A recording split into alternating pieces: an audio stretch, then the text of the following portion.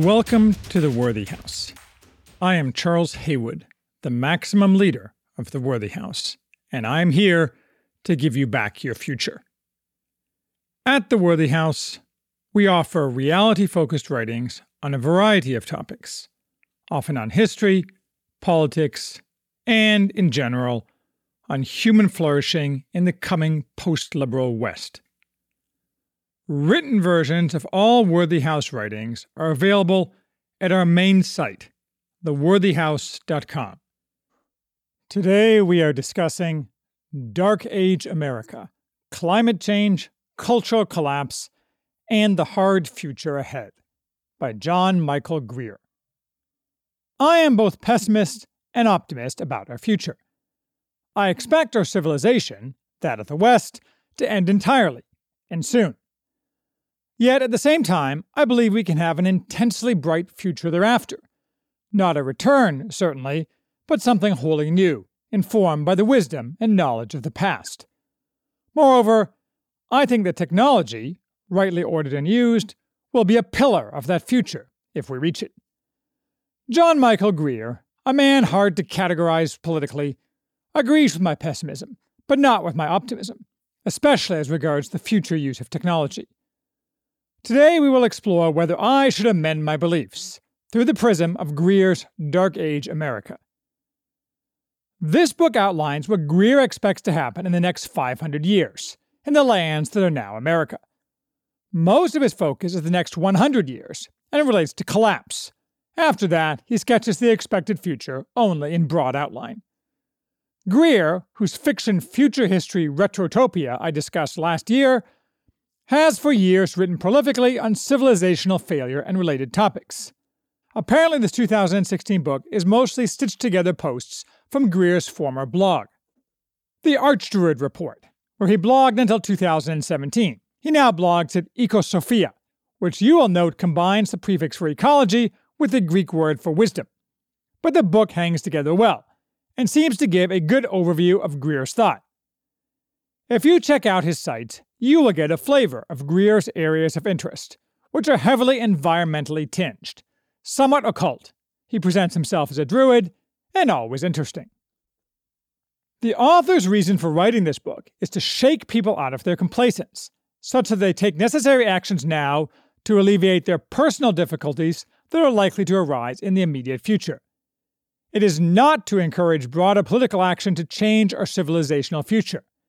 That future is set, and it's downhill for us, on rocket skis. Greer is perfectly well aware that most people, even people reading his book, will ignore him, because it is human nature to not make hard choices and not to do hard work if either can be delayed. This tendency has been greatly exacerbated by the ideology of endless upward progress, a core part of modernity, which Greer traces to the Industrial Revolution, what he calls our Age of Extravagance. And our collapse will have a single ultimate cause: the impossibility of infinite growth on a finite planet. In some ways, this book echoes Theodore Kaczynski, who castigated industrial society, and is sometimes ironically called Uncle Ted by catastrophists, though he is not mentioned here. But all civilizations collapse. The bigger they come, the harder they fall, and we have been so very, very big.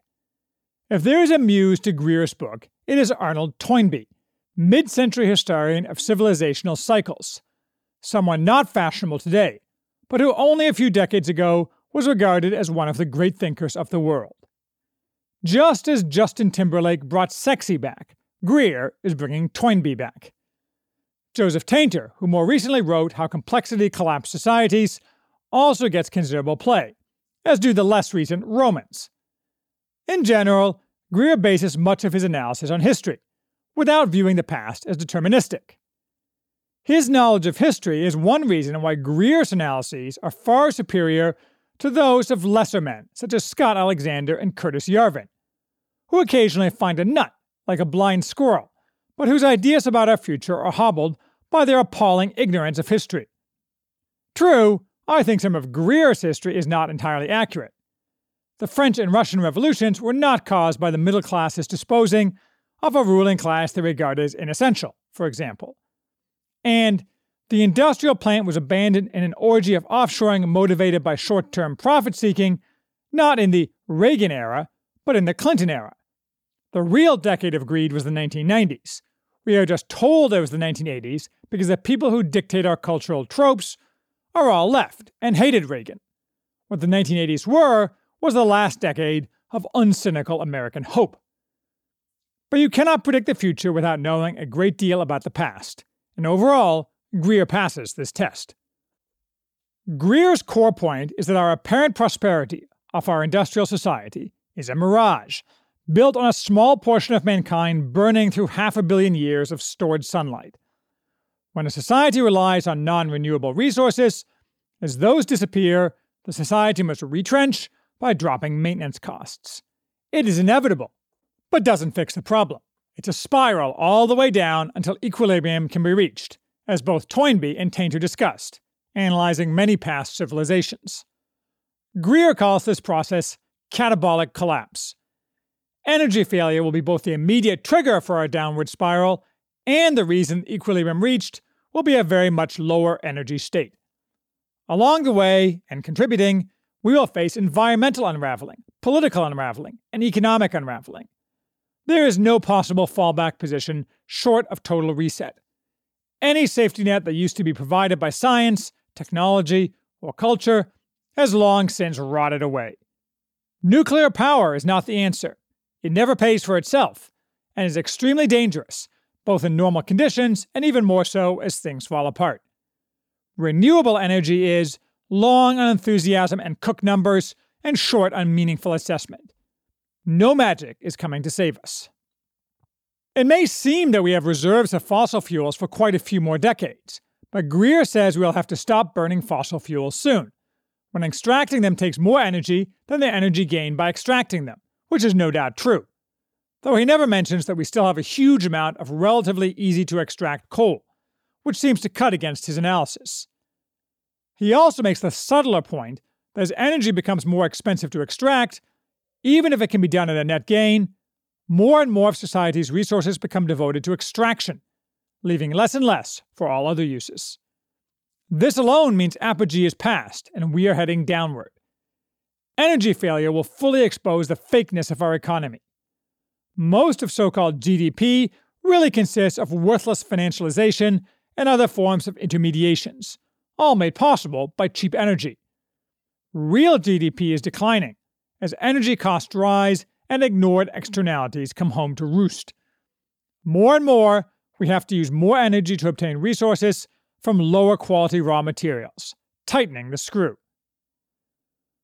What will the lower energy future look like? It'll have to deal with the after effects of our blowing through Earth's fossil fuels, notably global warming.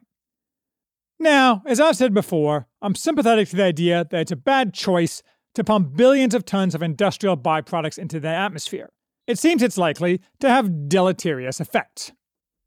On the other hand, I am now living in my third decade of falsified predictions with respect to global warming, and even a moron can see that a huge percentage of the focus on global warming is a grift, a way for worthless people to obtain money and power and to achieve their ideological ends. But Greer, no moron, can see some of this and not other parts of it. He complains about money corrupting those opposed to global warming alarmism, without seeing that thousands of times more money flows to those who push global warming alarmism. He acknowledges that science is entirely corrupt, but he seems to think science is wholly reliable in the case of global warming, despite all the reasons he adduces for corruption in science being found there to a greater degree than anywhere else. In any case, it doesn't really matter. Greer is nothing but a realist, and he doesn't think we're going to stop burning fossil fuels and adding to global warming. He's not adding his voice to those calling for action. He no doubt hates Greta Thunberg, who we can all agree is an annoying little toad. Global warming will fix itself, because we are running out of energy, so we will stop causing global warming whether we want to or not. Greer's point is rather that eventually global warming will radically reshape the physical landscape of the United States. This book is about America, not Europe or some other place, and our descendants will have to deal with the resulting problems, because we won't be able to use cheap energy to stave off the inevitable damage. We will therefore revert to large areas of North America being desert or grassland, unable to support any large populations. Most of the coasts will be flooded. Moreover, other areas will be poisoned by chemical and nuclear wastes, made unproductive by topsoil loss, and otherwise damaged, until hundreds or thousands of years later, they recover. Sooner or later, the result of this decline will be a sparsely populated North America. Greer is fine with this, not because he's anti-human, quite the contrary, but because, he says, the globe simply lacks the resources to support billions of people in the style they desire. He doesn't press to limit population artificially. He merely points out it will be limited, like it or not, when the energy subsidy of fossil fuels disappears, and food production craters. He explicitly endorses 1972's The Limits to Growth as an accurate analysis. We'll get, and already are getting, a population bust. But interestingly, he points out that massive population decline does not necessarily mean mountains of famine-caused corpses. If the annual death rate increases a mere 1%, and the birth rate doesn't change, a population drops by 95% in 3 centuries. And if it's a 3% increase, it's 1 century. I do note that these numbers don't seem entirely right to me. If the birth rate is high enough relative to the death rate, it would seem population would keep growing. This is depressing, but Greer manages to add some levity. This book is often funny, while pointing out that population drops will probably be more sudden than this smooth decline. Population declines are rarely anything like so even as this thought experiment suggests. The other 3 horsemen, in particular, tend to get bored of their poker game at intervals and go riding out to give the guy with the scythe some help with the harvest. But the people who are alive won't care that much. Greer appears to agree with James C. Scott that most people are often better off in a society that drops from a more complex to a less complex level. After all, in terms of the distribution of labor, capital, and production, the latest offerings of today's job market are indistinguishable from the arrangements of an ancient Egyptian landowner and the peasants who planted and harvested his fields. Our elites, not just the government, but the entire complex of the professional managerial elite, have created a self-perpetuating system that selects for stability and not rocking the boat. That type of system fares very poorly in crises. Our rotten ruling classes will, if history is any guide, not take any necessary action and mostly die. The downward slide will be further greased with political collapse, as it always is with failing civilizations. Greer, like me, sees that what is claimed to be a rock-solid system, with an illusion of invincibility, is in fact extremely fragile, which means not that it will collapse of its own weight, but will collapse when it faces the least real crisis. The elites are completely disconnected from the internal proletariat, in Toynbee's term. Once the crisis hits, the unraveling of the institutional structures of authority can happen with blinding speed, and the former ruling elite is rarely in a position to do anything about it. As with all late-stage societies, sclerosis is the order of the day, and vast portions of our resources are consumed by institutions that no longer have any real function beyond perpetuating their own existence and the salaries and prestige of their upper-level functionaries. While Greer doesn't mention it, this is a manifestation of Peter Turchin's analysis of elite overproduction. We will get disintermediation, which will destroy the ruling class after it destroys the upper middle layer of parasites. We may get it slow, we may get it fast. The skills now in demand in the elite will be shown to be worthless in the New World Order. We will see new, more decentralized political systems, all the way down to warlordism. Which makes me think. I sometimes believe that I am fated to become a warlord myself, by which I do not mean some kind of predator, but rather the head of an armed patronage network. The key function of a warlord is the short and long-term protection, military and otherwise, of those who recognize his authority and act, in part, at his behest. The classic example is early medieval feudalism, although naturally there are many variations throughout history and different cultures. A warlord doesn't need to be raiding his neighbors all the time, though that's possible, for example, the Vikings. He just has to prevent his neighbors from successfully raiding him and his people, because that's the number one rule of patronage. Make sure those who recognize you as patron feel secure. We should also remember that road warrior type societies don't exist, and never have, in the West at least. People will do almost anything to avoid anarchy. Thus, if society falls completely apart, it will rebuild itself immediately, though starting at the lowest level. This is where I come in. At this moment, I preside over what amounts to an extended, quite sizable compound, which when complete, I like to say, accurately, will be impervious to anything but direct organized military attack. Yet it requires a group of men to make it work.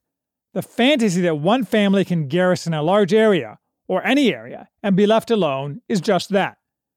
You have to sleep sometime, and as a friend of mine once, many years ago, stated my view on the world, bad people are everywhere, and they must be put down. Thus, I need what I call shooters, say 15 able-bodied and adequately trained men. Together, such a group can operate my compound, both defensively and administratively. And I have the personality and skills to lead such a group. I am nothing if not decisive, the core competency of a leader in any field, and I am adequately charismatic. Once you take on such men, however, whether extended family or friends, you are responsible for them and their families. You are their patron. You are the source of authority, and you must deliver the goods. From there, in any societal collapse or fracture, there is only one way forward, taking responsibility for more people because of the gravitational force exerted by any successful mini-society. Shrinking your patronage is probably fatal. It's certainly dangerous. All the incentives are to build your patronage network. Moreover, trade of many types develops naturally, and a patron is incentivized to work with other patrons to benefit everyone involved, by encouraging and protecting beneficial trade, further expanding patronage. Off such ferment are warlords born, not just to protect their people, but to ensure they are fed, to administer justice, and to provide relaxation, entertainment, social intercourse, and all the benefits people crave, especially in uncertain times. A good warlord makes it so his people can sleep soundly at night. Someone has to do it, and I'm logically positioned, both materially and psychologically, to do it in my little area of the world. This isn't like the movies. I don't think a warlord, in most cases, will have to spend a lot of time fighting. In most of America, in a total governmental collapse, organized predation isn't nearly as likely as some think. As I like to point out, if you are a bad man who decides to live by predation, you may collect 100 hard men and go around rolling up suburban homes for the food and women. But in a place such as where I live, suburban Indiana, and in most of America, for every pulte home you take down, you will probably lose 5 or 10 men, because the amount of weapons held by the average citizen is considerable, and attacking fixed defenses is always a crapshoot. Even in a best-case scenario for him, the leader of a predatory warband is going to have a short shelf life. And that's ignoring that for some targets, such as my compound, and others you might not expect, you'll lose a lot more men than 10%, closer to 100%, and then I will impale survivors out front as a warning to others. Do I like this future for myself? Not really. I like relaxing, keeping my bees, and watching the sun rise and set in peace. I do not really want Christ, at my judgment, to opine on whether it was acceptable that I impaled bad men. But if social collapse happens, nobody is going to ask me if I like it. It will happen organically, because all other choices are worse. And if Greer is right, some variation on this is likely to be how I spend the later decades of my life. You can take to calling me Baron Haywood now, if you'd like. Anyway, in the here and now, Greer says that science, and more broadly technology, isn't going to save us. Even if there were scientific solutions, we are in the civilizational phase where rising costs and enormous parasitism mean declining returns to scientific inputs. I think we actually have negative returns, for the most part. I call this the Yas Queen Shaniqua problem. For example, it took us 20 years to make the James Webb Space Telescope, with far more expenditure of time and money than it should have taken. But we could never create such an instrument again, or anything like it, because the ideological demands to give both money and honors to those who contribute nothing, or rather who are enormously destructive of accomplishment, would mean it would never advance beyond the vague planning stages, but still absorb enormous resources. Science continuously engages in overt falsifications of past truth and current reality. Science is entrusted for good reason, because in most areas it no longer has net value for society. Examples of fake and destructive science are many.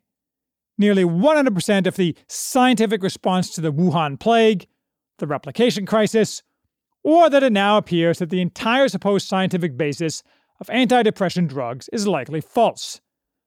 And if you want another example, consider the ongoing attempt to make monkeypox, a disease spread purely by homosexual orgies and homosexual pedophiles raping children, into a supposed health crisis for all of us, but without any restrictions on orgies being suggested. Greer predicts our future society will look with a jaundiced eye at science and complex technology, especially given that most real benefits today accrue to the ruling classes, while the other classes get screwed. Scientists are losing, and soon will lose entirely, the prestige they, in a departure from the historical norm, have had for the past several decades. And to round it out, our culture is crapping out too. The modern world, through technology, has stripped us of meaning, most of all by inserting technology between people and activities. Machines, or the machine, shades of Paul Kingsnorth, absorb us, and worse, guide and direct us, mostly to use other machines, in an endless regress. Most people in the industrial world flood their nervous systems with torrents of electronic noise. Much of this is quite openly intended to manipulate their thoughts and feelings by economic and political interests. Happiness is in very short supply, and we are kept in a fugue state by advertising and the internet, which give us distorted imitations of immediate experience, intended to get you to think about the world in ways that immediate experience won't justify, something that Matthew B. Crawford also has much to say about. The internal proletariat can no longer look to the dominant minority, a competent ruling class, for guidance. It must make its own path forward, and that path is going to be rocky. There is nothing to be done to reverse that industrial civilization is heading out through history's exit turnstile. We just need to do what we can, given that fact. We should get used to using less energy, having less stuff, and receiving less stimulation, the last an unalloyed good. Anyone who proposes anything else is not serious. Yet most people flail around, seeking for answers that will allow them to keep enjoying the absurd extravagance that passed, not too long ago, for an ordinary lifestyle among the industrial world's privileged classes. The chaos is coming. Make ready. Each of us is best served by getting ahead of this process, decomplexifying our lives, and making ourselves productive, if perhaps less wealthy by today's ephemeral standards. We will get something like the feudal system.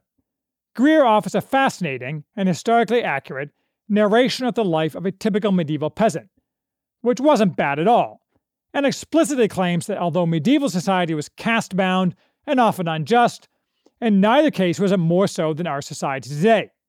And it's worth noting that the average medieval peasant worked fewer hours and had more days off than you do. Greer thinks we probably won't live in the actual Dark Age in our lifetime. Collapse is often a slow process. I'm not so sure. Collapse is often a step function. Regardless, for an individual, Greer correctly says that the most important thing is to be able to create actual value. And we should get as many physical books as possible, and perhaps maintain the ability to print more. I'm at 9,000 volumes, heading towards 20,000 volumes, so I am on the right track. But we can console ourselves we are just the latest civilization to go through this process, and we can leave valuable lessons for our successors. No need to weep. Do I agree with all this? Yes, up to a point. I have noted before that our social problems are caused not by modern technology, nor by the Industrial Revolution, but by the completely unrelated so-called Enlightenment. But that is beside the point. For Greer, social problems are ancillary to physical constraints. It is true I am a techno-optimist. It is also true that every one of the problems Greer identifies is very real, and that not a single one can be solved without finding a new, cheap source of energy, and that would only be the start of a necessary remaking of our society. I have criticized the profit mindset of doom and gloom in the words used by Charles Mann in the wizard and the prophet. I favor the wizard mindset of technological solutions to looming problems, which has always proved right, just as prophets have always been proved wrong. After all, the limits to growth made specific predictions about the imminent catastrophe of global starvation in the 1970s that were completely falsified, something Greer skips over to claim that it was still predictive. But as with global warming, it erodes credibility when a specific predicted catastrophe does not arrive on schedule. Nonetheless, it is certainly accurate that all my techno-optimism is dependent on cheap energy, and Greer is correct that fossil fuels will run out, and that renewables will in no way substitute. There are those who say that nuclear fission is that way out, and that Greer is simply wrong, that it is a dead end. Maybe it is, but after 70 years, you'd think some country would have run with that ball if it really was as enticing as its proponents claim. That leaves new sources of energy, of which only one has any possibility of coming to fruition: fusion. And I've been told for 40 years that fusion is right around the corner, and it is always lies. Moreover, because Yas Queen Shaniqua and a variety of other reasons for technological plateauing, it's not coming anytime soon, which suggests that my optimism is misplaced. I'm not sure what to do with that. One step in front of the other is all we can do. For now, increasing individual resilience is most definitely what we should do. Forming networks of like-minded others on whom we can rely for mutual assistance and with whom we can create new local societies is likewise crucial. Maybe once the stupidity is squeezed out, there will still be enough resources and focus to make necessary breakthroughs. What matters is culture and capabilities. China has more than 1 billion people and still has accomplished little of note or worth. Israel has 9 million people and is, in many ways, incredibly sclerotic, bureaucratic, and socialistic. Yet it punches far, far above its weight, not only in technology, but also in bearing children and other evidence of a healthy society. If one had to pick the more important country for the future, it would be Israel, hands down. Perhaps this is evidence that a small, unified group, probably mostly made up of our grandchildren or even further descendants, can bring back our future. I hope so. Greer would maintain that a static society is adequate for human flourishing, but I don't think that's true. I think a society that is not advancing is falling back. We just need to do what we can to make future advancement possible.